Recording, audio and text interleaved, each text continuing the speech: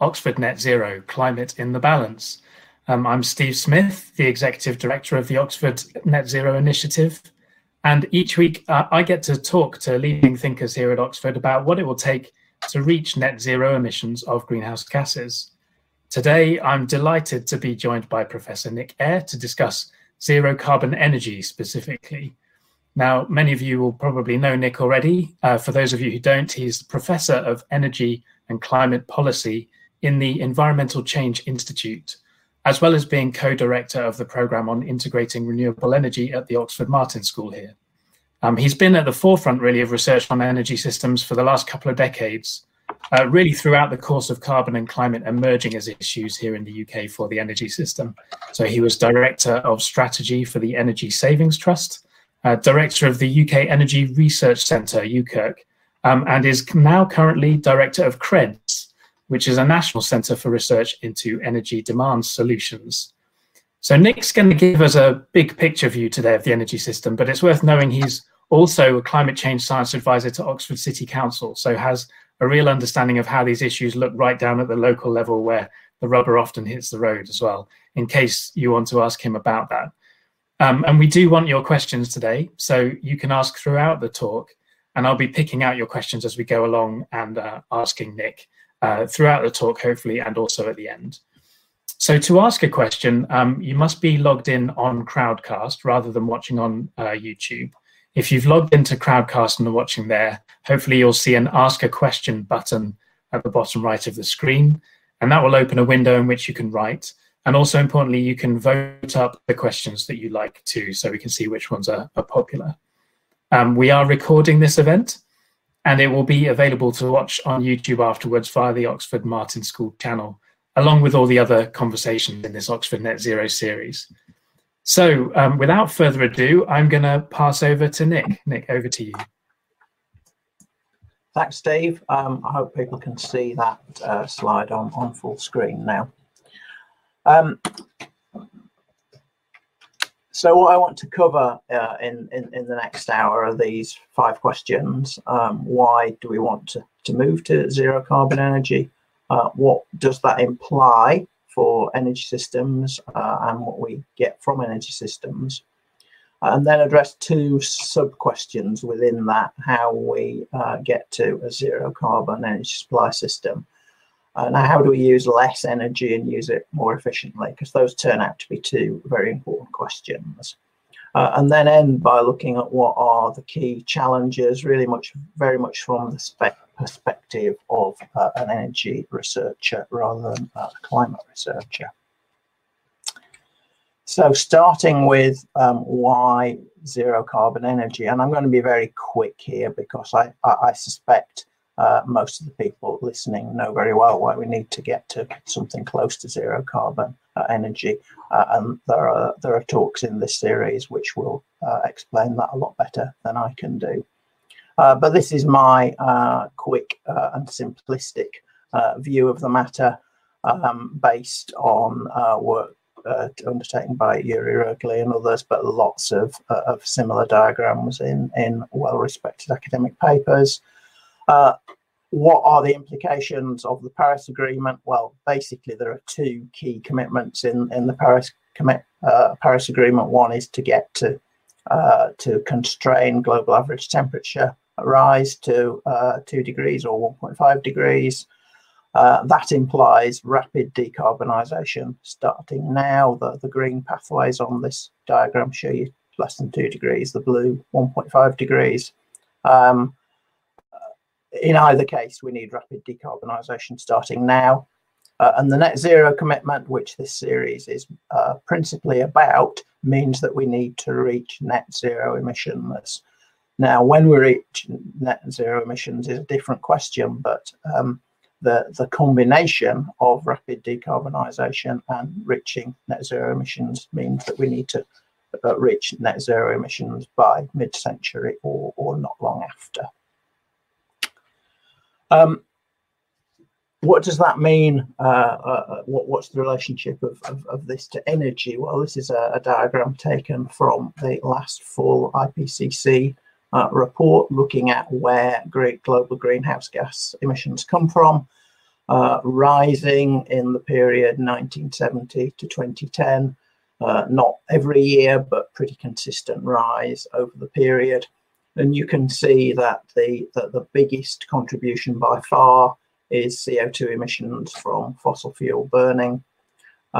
With CO2 from land use, the red bar, another substantial section, and then the other greenhouse gases, methane, N2O, and F gases. I'm not going to say anything about those other greenhouse gases today, nor am I going to look at CO2 from land use, which was very well covered in the last talk in this series. I'm going to be focusing on fossil fuel emissions.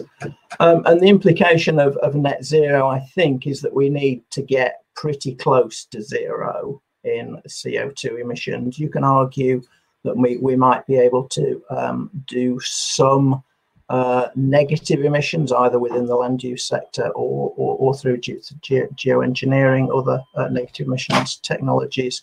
But realistically, everybody thinks that we are going to have to get that yellow block there down to close to zero by 2050 or not long after.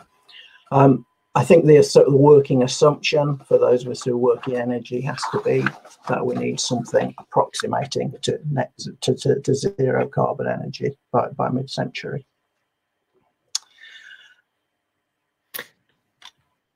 Yeah. And Nick, just it's probably worth us being clear at the start what we mean by energy and energy systems as well, because I know there can be some confusion on this point, can't there? Whether we're talking about electricity or something broader than that. And maybe on top of that, you could also give us a flavour. We're talking about net zero by 2050. What does that really mean in terms of timescales? So how does that compare to, a power plant or critical parts of the energy system? So that's the first question is an important one, Steve, and it's people commonly interchange energy and electricity, which is very unhelpful. So by energy, I mean anything that uses an external energy source. That could be fossil fuels, it can be nuclear, it can be renewables, but to provide an energy service. So the sorts of things that we get from energy are warmer buildings, the ability to move around, the ability to make things. So the energy system is the whole system that provides for those energy services. So it's a pretty broad concept, and certainly broader than electricity, because we need to reduce, and that's, in this context, it's the energy system that's important, because we can eliminate carbon emissions from electricity, and we need to do that, but that's not sufficient. We need to eliminate it from all the other things that we use energy for such as heating buildings and transport. Timescales, timescales are the critical challenge, and the reason that most people think that anything quicker than 2050 is really very challenging is because parts of the infrastructure are around for decades. So typical car would last for 10 years, typical power station 20 or 30 years, typical building perhaps 100 years, so longer than the timescales that we're talking about. So we are talking about really very radical changes to the infrastructure on something like the lifetime of those infrastructure systems. Let me move on then to what zero carbon implies for energy systems. And the first but critically important point is that our global energy systems are dominated by fossil fuels. You can see there from the International Energy Agency what the global energy supply looks like, dominated by oil, the big orange section at the bottom, natural gas and coal, the blue sections at the top. Smaller contributions from biofuels and waste. The size of that often surprises people, but please don't run away with the idea that that's modern clean biofuel plants. Most of that is biofuels being collected by very poor people, usually very poor women, in the global south and used for cooking and heating. So probably not something that most people would see as sustainable or desirable. There are smaller contributions from nuclear there in green and hydropower in blue, which have been around for a long time. And those of you with good eyesight can see the small yellow section in the middle. That's new renewable energy sources, largely wind and solar.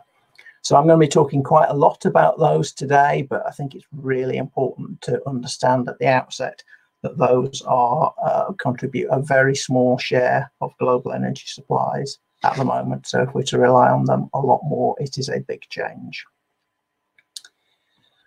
The second point I want to make is that the energy system is hugely important. Affordable and reliable and modern energy services are a basic human need. That doesn't mean everybody has them. We still have 750 million people on Earth with no access to electricity, and over 2.5 billion without access to clean fuels for cooking. And Sustainable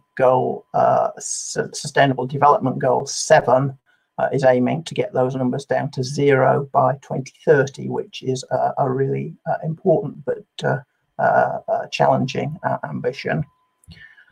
In high-income societies, all our basic infrastructure, all our public services are critically dependent on reliable energy supplies. Without energy, we couldn't run our food system, our water system, our health system, our education system. So energy is critically important. And I think what that means is that some simplistic slogans like stop digging up fossil fuels, well, yeah, that's where we need to end up, but it's not a credible strategy on its own. Indeed, I would see it as the outcome of a systemic change in the way that the energy system works, the way that we provide energy services, rather than the starting point for analysis. So what does that energy transition need to look like? Well, clearly there's huge amounts of research going on into that. I'm going to try and summarize it in one diagram, and the numbers in these charts come from an influential paper by Arnulf Grubler and others from 2018, but there are similar analyses by other people. And the key messages are we need to do two things. We need to reduce energy demand, and we need to shift that demand from fossil fuels to renewable energy. So you can see the left-hand chart there projecting that global energy demand needs to fall by something like 40%. More than that in the global north, more like 50% in the global north, to allow for growth in energy service demands in the poorer countries in the world. And on the right hand side, the share of primary energy supply, and this is a useful chart because it goes right the way back to 1900, allows you to see the growth there that there's been in coal and then oil and then gas during periods or during the Industrial Revolution. And you can see the change in supply mix that's needed with growth in wind and solar hugely rapidly over the next few decades. So those transitions happening much faster than the transition to oil and the growth in oil in post-Second World War energy systems. That's why this is a challenging process. And those are the global numbers. If you look at UK numbers from the Committee on Climate Change, they look pretty similar. They look like a 50% reduction in UK energy demand by 2050 and at least six-fold growth in supply of renewable energy from the numbers that we have now. And one key point that actually links the reduction in energy demand and the shift to renewable energy is electrification. Both of these point in the direction of increased electrification, a bigger role for electricity in the overall energy system. The That's because the key renewables, wind and solar, largely produce electricity. So we expect to see the supply side shift in that direction. But also the energy efficiency improvements implied on the left-hand side require fuels that can be used more efficiently, and electricity in general can be used much more efficiently than fossil fuels can directly. So these two changes, reducing energy demand and shifting renewable energy, are linked in that way. So I want to go on now to talk a bit more about each of those, and we'll start with the shift to renewable energy. So how do we get a zero carbon energy supply? There are three broad options: renewable energy, fossil fuels with carbon capture and storage, and nuclear power. And if I'd been giving this talk even 10 years ago, I think there'd have been a more even emphasis on those. But I think now what has become clear is that renewable energy sources are likely to be the dominant contributor to that. I mentioned the importance of electricity. If we look at electricity systems, this looks a bit similar to the chart I showed earlier, but this is about just electricity globally as opposed to the total energy system. Again, you see coal in blue and natural gas in green playing a very large role at the moment. Oil, the dark blue, plays a much smaller role in electricity production. It's used primarily in transport. And you see bigger relative roles for nuclear and hydro, as these are fuels that are used largely for electricity production. And on this chart, the good news is that you can see wind and solar. They're actually a big enough share to get a label even. So wind in blue, solar in purple there at the bottom, starting from very, very low shares again, but now rising quite quickly. So a lot more cause for optimism when you look at this diagram. So the key renewables are these four. Hydro historically has been very important, been part of electricity systems almost since their inception in the late 19th century. Biomass is potentially important and can be stored more easily than many renewables, but raises questions about the impacts of production on the terrestrial biosphere and the food versus fuel debate. I think anybody who heard the talk last week by Natalie and Cecile will have realised, if they didn't know before that, that the idea that we can grow very large amounts of biomass just to produce carbon and that's good for the environment is overly simplistic, that nature-based solutions don't point towards monoculture biomass plantations, which are generally what are used for producing bioenergy. So we're left with wind and solar, and the good news about both of those is they have the resource base is huge. For wind, it's very largely remains untapped. It's variable across the world. In the UK, we have a particularly good wind resource that could easily supply all of our energy. Particularly this time of year, we have not such a good solar resource, but it's still not bad.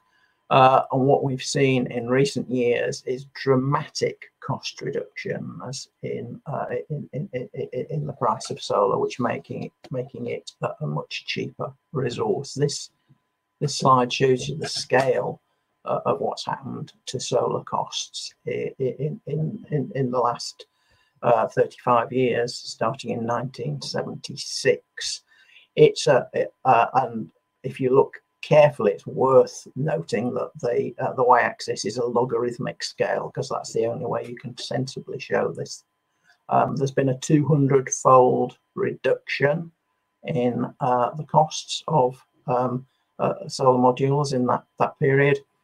So in 1976, the modules for a typical 2-kilowatt household system would have cost you something like £100,000, $100,000. Now they'll cost you something like $500. So they've gone from being a technology that was essentially only used in spacecraft, to one that is accessible and affordable to many people for electricity generation. And indeed, if you look at the range of renewable technologies, this is a somewhat more complex chart taken from the International Renewable Energy Agency, showing all the major electricity generating renewable options, and the change that there's been over the decade from 2010 to 2019. And you can see that biomass, geothermal and hydro have all been cost effective for quite a long time, but the resources are limited. But solar and wind have become economic, not only becoming amongst the cheapest of low carbon options, but increasingly the cheapest of all electricity generating options, and certainly in many countries closer to the equator, solar PV is now the most economic way to generate electricity, which means we can do carbon emissions reduction at a negative cost, of course, which is a hugely important change. Nick, so I may jump in with a couple of questions now, actually, if that's all right, because we've got plenty coming in. Right. And maybe I'll just pick out a couple that are sort of on linked points to what you've just covered. Rosalind asks, have we got enough energy without fossil fuels and nuclear? So I think you touched on the fact that wind and solar have a lot of potential. Yeah. So are you confident that issues of potential are not a problem here to meet demand? And also got a question from Dr. Mark Robbins saying, do you have any views on small scale or mini nuclear options? I think you focus quite a lot on solar and wind, yeah, and the cost reductions there, but do you see a role for innovative new nuclear? Yeah, okay, so if I take each of those, and the short answer is the solar resource in the world is huge. Even in this country, we could supply all our energy from solar in principle, and we wouldn't want to supply all our energy from solar, but we could do it using a very small fraction of the land area of the UK. Now, there have been claims in the past that isn't the case, but they simply are not correct. That the solar resource that hits the Earth's surface is thousands of times more than the energy that we need.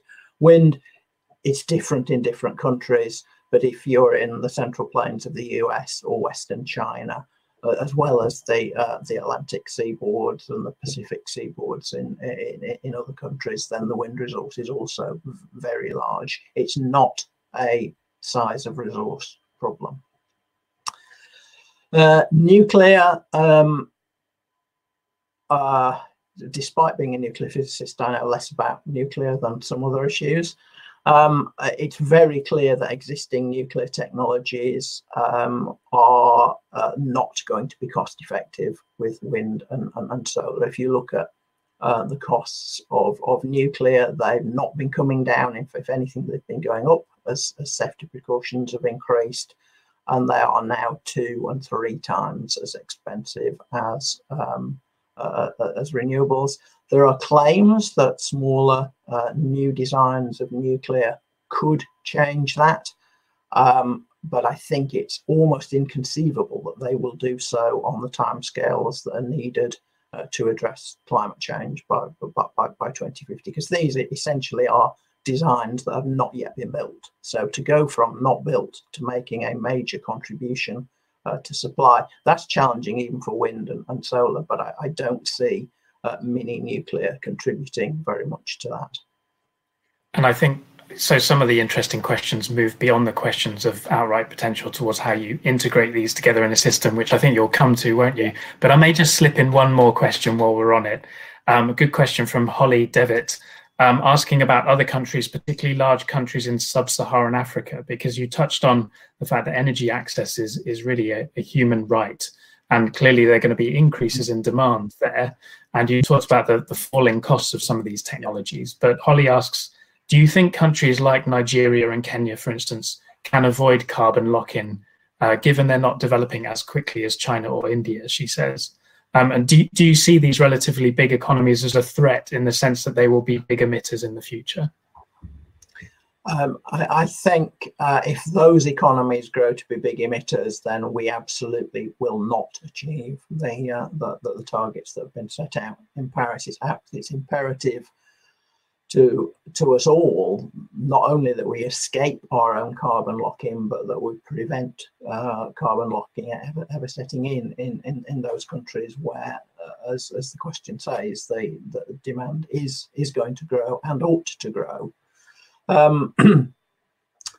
Is it possible? Yeah, it is. I mean, the costs of solar generation in those countries are now lower than importing coal or gas, which normally would be imported in East Africa, at least, in not so in West Africa.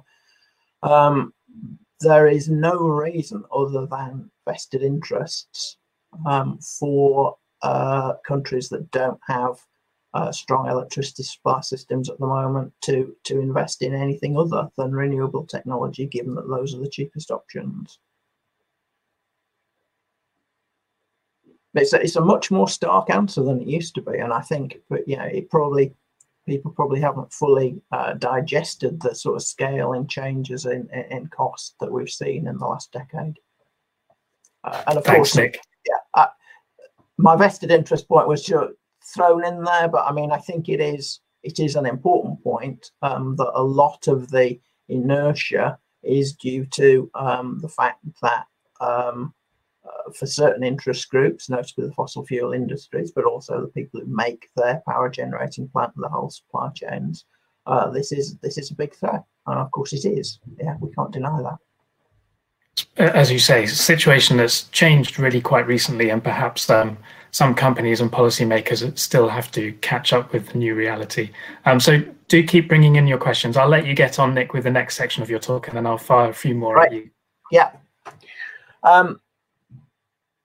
So, I mean, I think it's important not to run away with the idea that this becomes easy, because all these technologies, even if they are relatively cheap, are capital intensive, and so the capital investment required, which I'm not going to go into in any detail here, is still large. So it is important that we use less energy and use it more efficiently. And the good news is that we've been doing that for quite a long time. This is another chart taken from the last IPCC report, and it simply looks at the 4 contributions to overall carbon emissions, the so-called Kaya identity, for those of you who know that.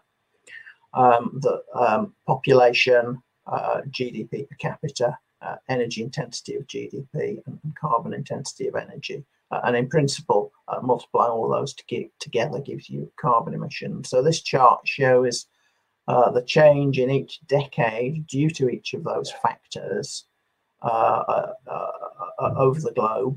And as you would expect, population increase and GDP per capita have been growing, and they tend therefore to increase emissions.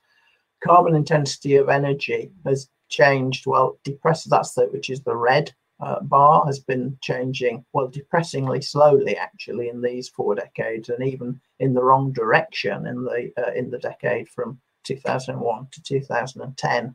That change being because of the rapid industrialization based around coal in some countries in that decade.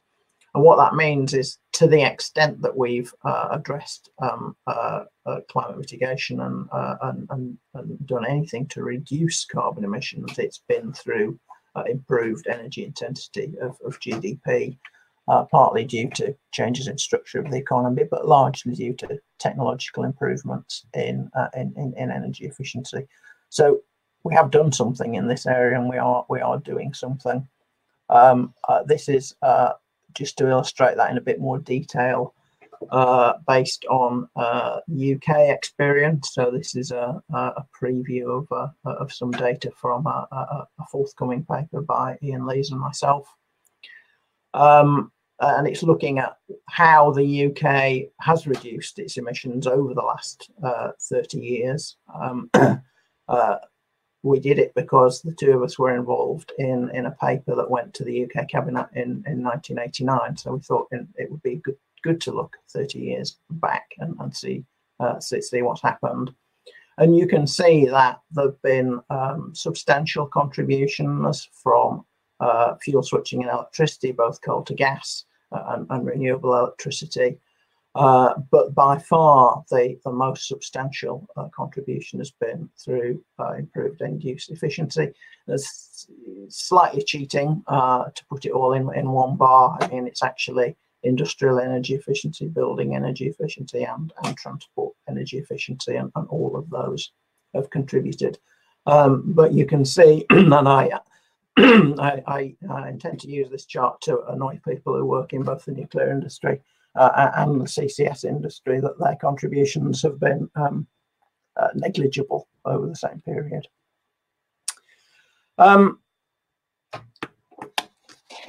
So energy efficiency has been doing something.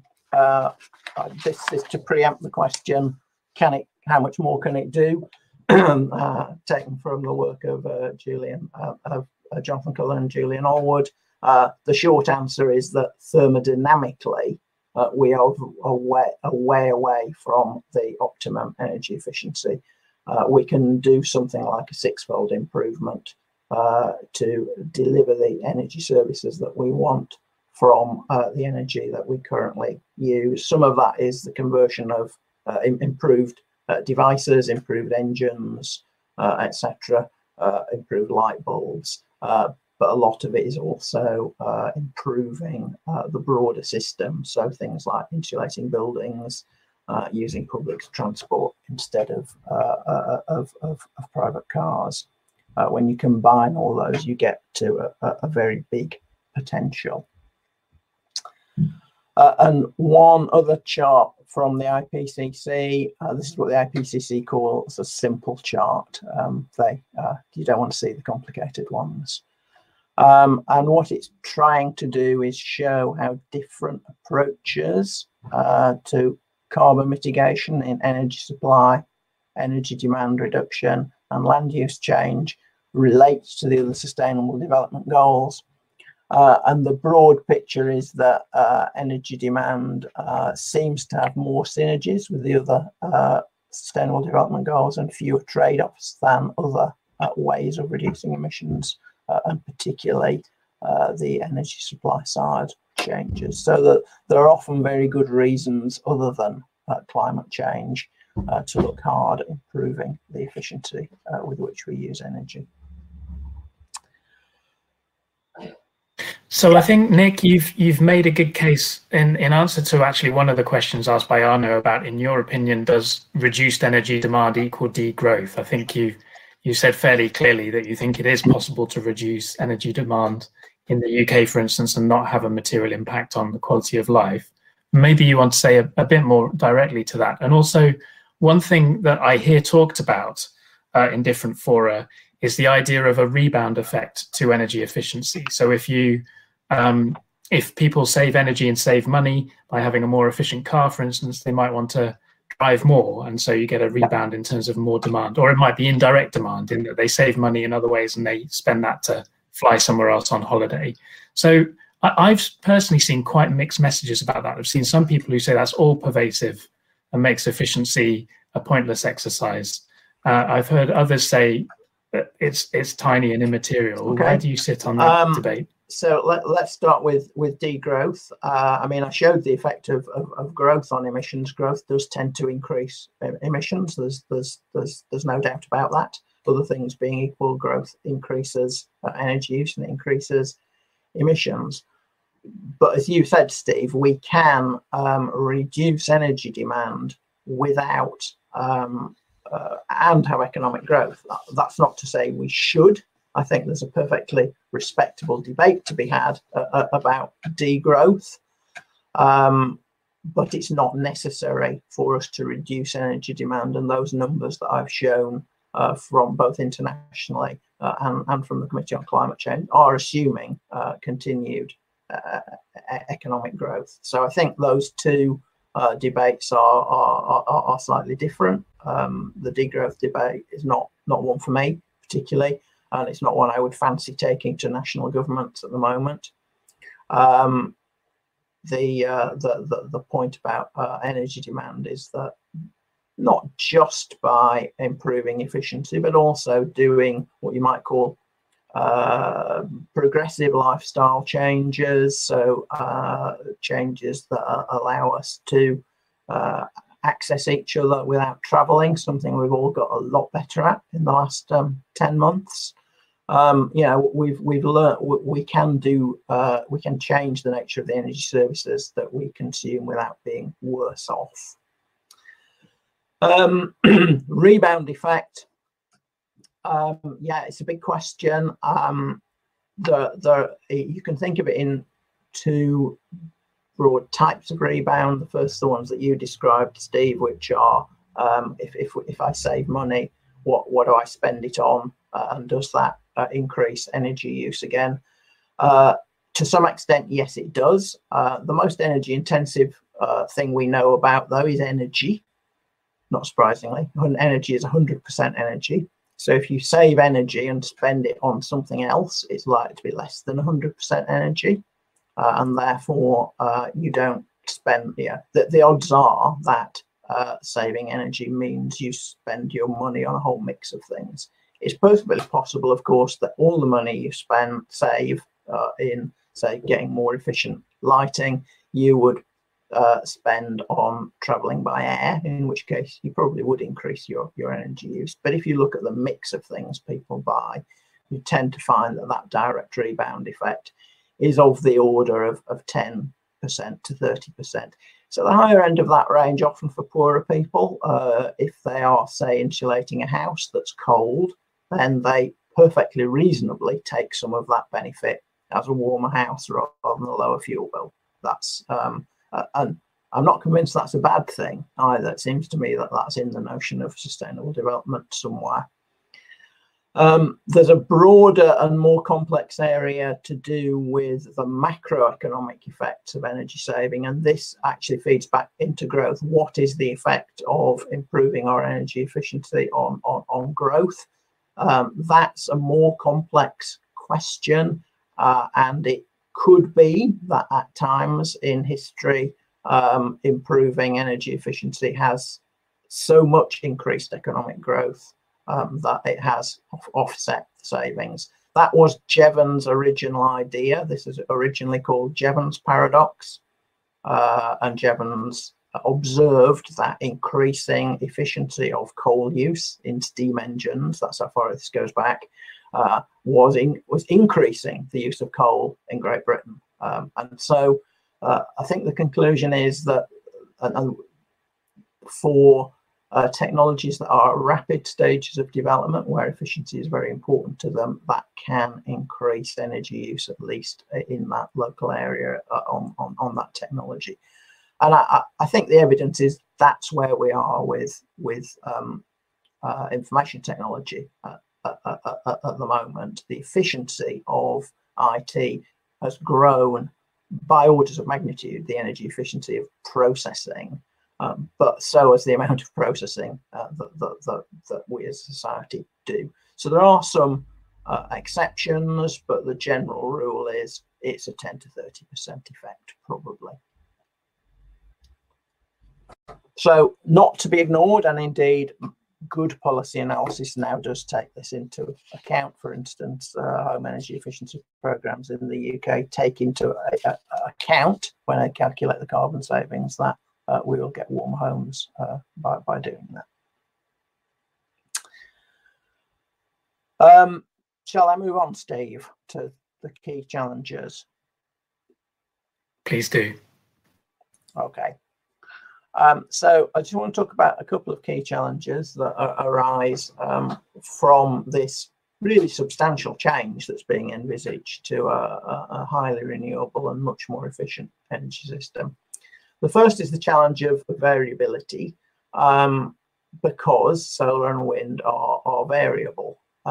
This is, of course, because we are moving to solar and wind implies using the flows of natural energy that come to Earth rather than digging up energy that's been captured from those flows over hundreds of millions of years, which is what we're doing with coal or oil and gas. So it's a good thing in that way in terms of sustainability, but electricity systems do need to be balanced, and they need to be balanced on really quite short timescales. We're talking about seconds here. The supply and the demand need to be balanced on that sort of timescale. So the transition to renewables increases the need for flexibility in electricity systems, and that is a significant challenge. The second challenge really relies outside the electricity system.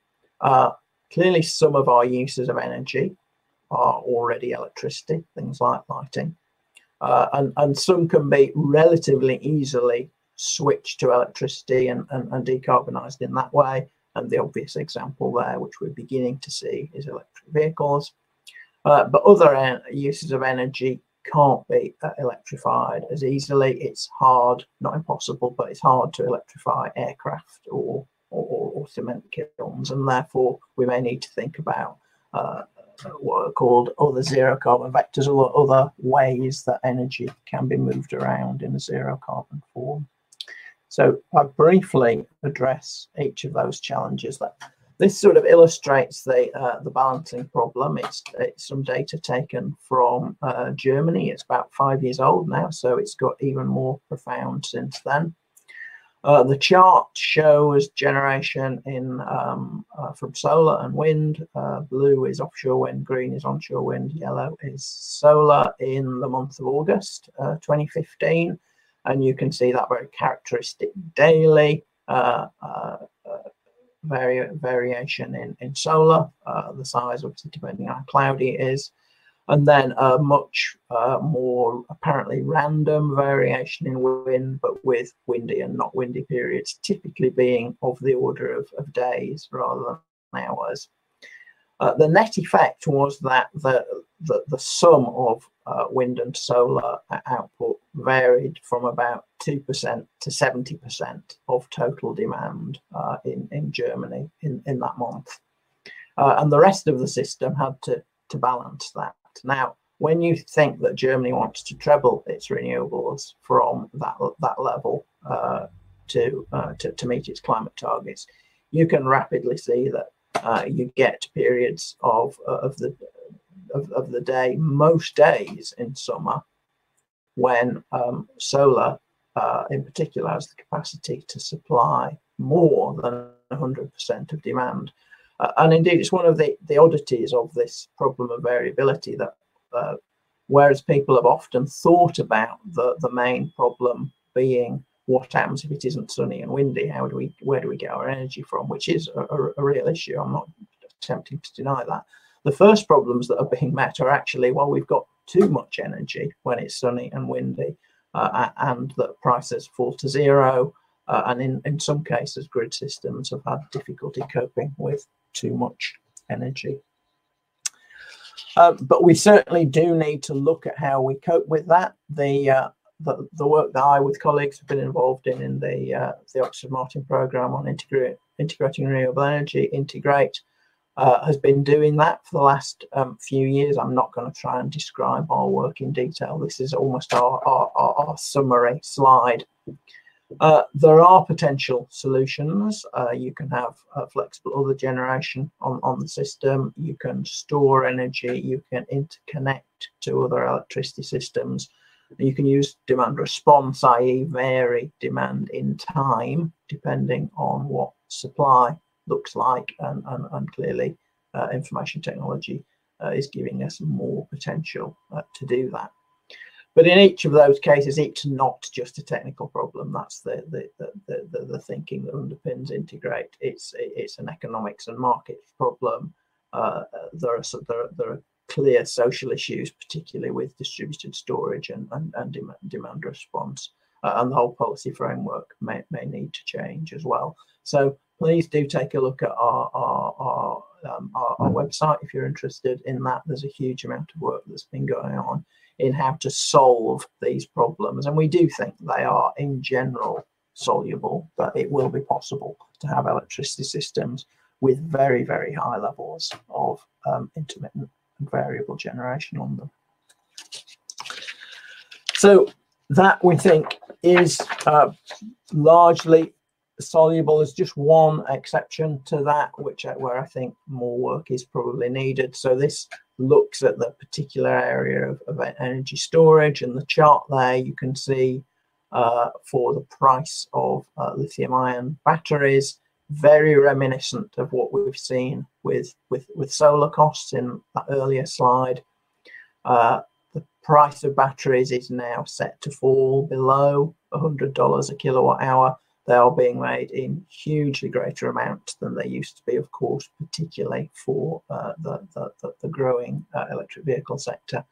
And that potentially makes batteries a game-changing technology for diurnal storage, so for storing for a few hours, and therefore really does change the economics of standalone solar systems for developing countries, because it means that you can use solar energy to provide nighttime energy services.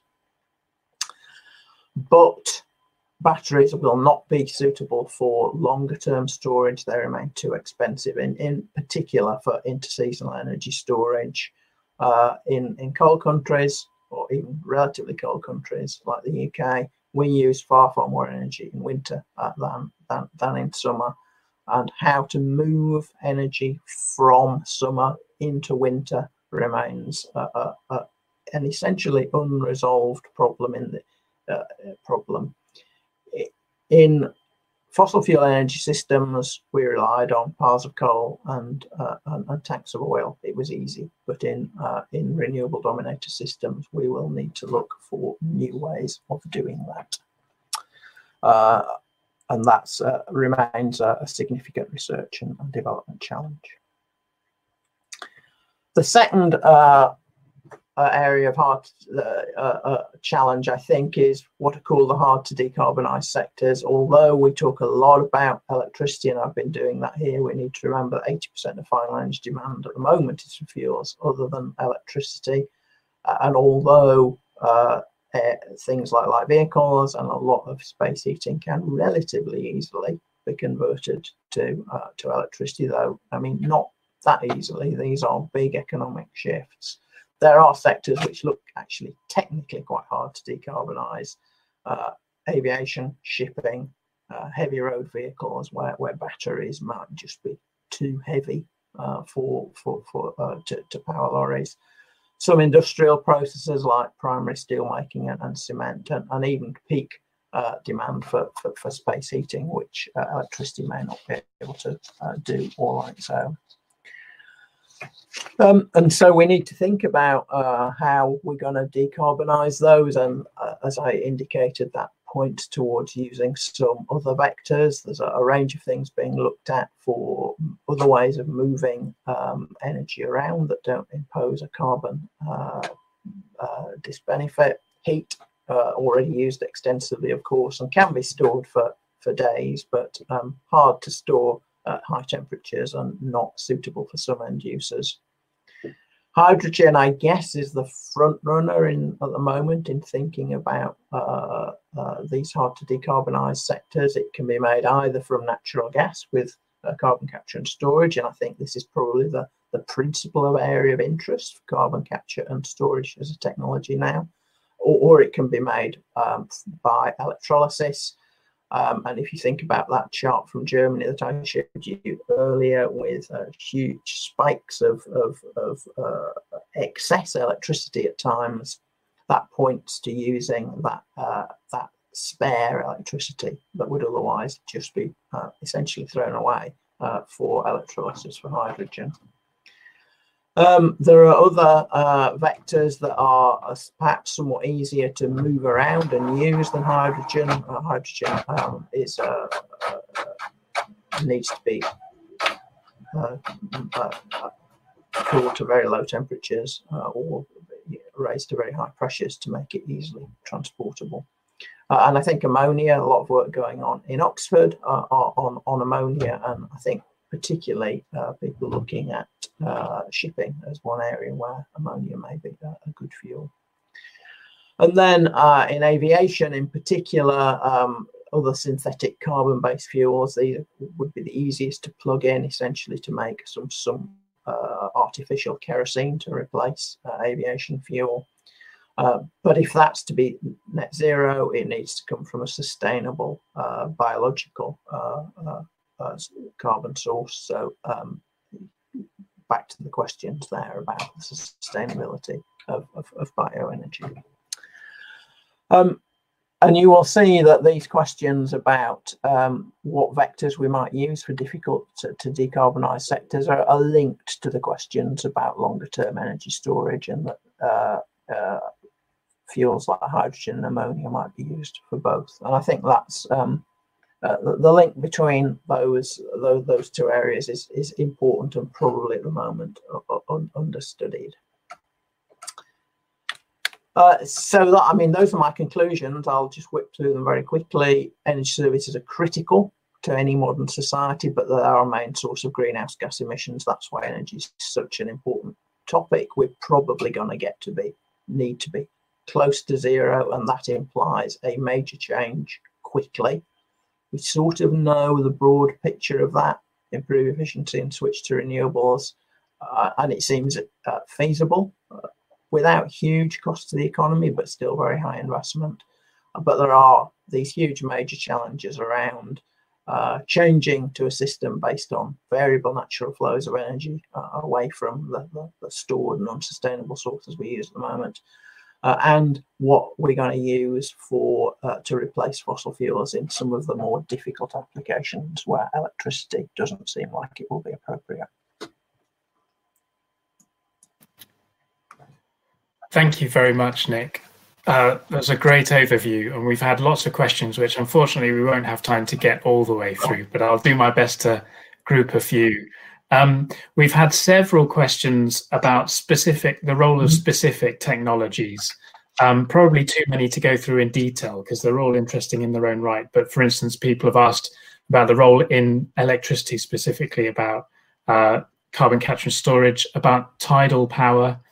Others have asked, we've discussed briefly about nuclear power, and some others have asked about potential ideas such as converting CO2 directly into aviation jet fuel. So I don't know if you want to pick on any of those specifically, maybe the other one, but also I may just roll this in with Miles's question, just in case you want to attack this in the same way. But Miles Allen asks, how can we design policies to ensure that low carbon energy options compete for investment with fossil fuels rather than with each other? Because for me, at least, I may be reading you wrongly here, Miles, but for me, there's this interesting question between these specific individual technologies, and it's quite easy to get fixated on one answer versus a sort of technology neutral approach, and the role, the difference and emphasis between going for new innovative things versus sticking with rolling out what we know. So yes, maybe you can sort of pick out any of those specific technologies you want to address, but comment more generally on what you think the policy framework should be to give as level playing field as is needed to deliver the overall target. Yeah, okay. I mean, just a quick word on some of those individual technologies. Tidal, yeah, I mean, tidal's interesting, but it's never going to be available on a scale that's anything like the scale of total energy demand. CCS, I think the reason I've said I don't think CCS has got much of a future in electricity generation. I think there are far more interesting questions about CCS on some of these difficult to decarbonise processes like blast furnaces and cement kilns, though it's far from trivial there. And there's questions about CCS for hydrogen production, if we think, and I do think we will need hydrogen or something like hydrogen for quite a few purposes. On the overall policy framework, well, I guess I would just push back on whether technology neutrality is quite the right way to think about it, because this is a systemic problem. And for example, a combination of wind and solar, we know much better balances the demand for electricity in the UK than either wind or solar on its own, and that's true in many countries. And you may find that you want a balance of relatively what's called in the jargon dispatchable energy sources, so things like bioenergy, geothermal, things that the way you could switch the power station on and off, and wind and solar, which aren't. So you may actually deliberately want to treat some different resources differently, and certainly when you get into these difficult to decarbonize sectors, you will have to look at other resources. So not all units of energy are of equal value, partly because of time considerations when they're available, but partly because of what you want to use them for. So I think it's a bit more complex than, we need to be technology neutral, which is, it's the standard economics answer to everything, isn't it, Steve? And like the standard economics answer to most things, it's a bit simplistic. Well, as a physicist, I can possibly respond on that. Well, I don't want to argue that either. So. I'm going to try to shoehorn in 3 more questions, actually, before we go, because there's lots of very good ones. One, asking a bit more about the demand side of the picture that you talked about, demand reduction specifically, from Derek Neal. He says that you pointed out a necessity for demand reduction in the coming decade. Is that really a realistic assumption?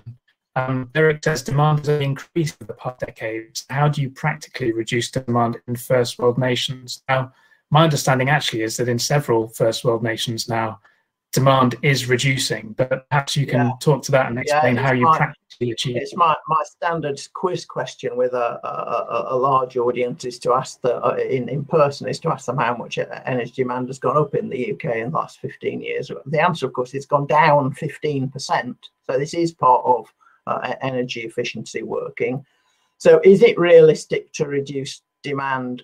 Yeah, hugely. I mean, the Committee on Climate Change projections are based on what is feasible and economic and realistic. And I think what people often miss is that if you electrify vehicles, that's not just switching the fuel, it's improving the efficiency of that vehicle by a factor of 3. If you shift from a gas boiler to a heat pump, you're improving the efficiency by a factor of 3 or 4. So some of these changes that are now thought to be inevitable and necessary produce huge improvements in energy efficiency. And indeed, it's almost impossible to contemplate us going on using the amount of energy that we are if we move away from fossil fuels towards largely electric systems. Very interesting. Thanks, Nick. Penultimate question from Max Boykoff, a bit more of a geopolitical question here about energy systems. What are your thoughts on early signs from the US Biden administration and how they might influence the feasibility for moving to zero carbon energy in the UK and around the world? Hello, Max. Nice to hear from you. I think you'd be better placed to answer that than I am. But weren't we all delighted that day? I think the signs are good. The signs are that Biden wants to engage with international negotiations, but also that he seems to be serious about the nuts and bolts of the sort of boring things in energy efficiency, like appliance standards and vehicles, and that he's realised that oil pipelines aren't needed and that renewables are cheaper. So I think both internationally and nationally, it looks pretty good, fingers crossed. But the devil will of course be in the detail when he starts to meet the vested interests. Great. Final question as we come to the top of the hour. It's actually the most voted question, and it's a great one from Ellie, bringing it all directly to us and our individual contexts. What's the most effective way for individuals to reduce their footprint? That's a great question. Like most great questions, it doesn't have a very simple answer. There's have we got a way of pointing people at at particular papers. There's a great paper by a credit colleague of mine, Diana Ivanova, and others, which actually reviewed the whole of the literature to identify the top 10 areas, which inevitably I can't remember off the top of my head, but I'm very happy to point people at that. There is no one thing, because we use energy in in our food systems, in our buildings, in transportation, and we need action in all of those areas, basically. Perhaps we can get that up onto the webpage of this talk, or we can get it tweeted on the Books and Marketing channel if we can pick that out. But great question, yes, thank you. And thank you very much to all of you, as well as to Professor Nick Eyre for joining us today. Join us again next Monday, in which in the next one of the series we'll be discussing the concept of sensitive intervention points for net zero. That will be with Professor Cameron Hepburn, Sugandha Srivastav, and myself. If you're on Crowdcast at the moment, you can register by clicking the green button under the video screen. But in the meantime, have a very good week.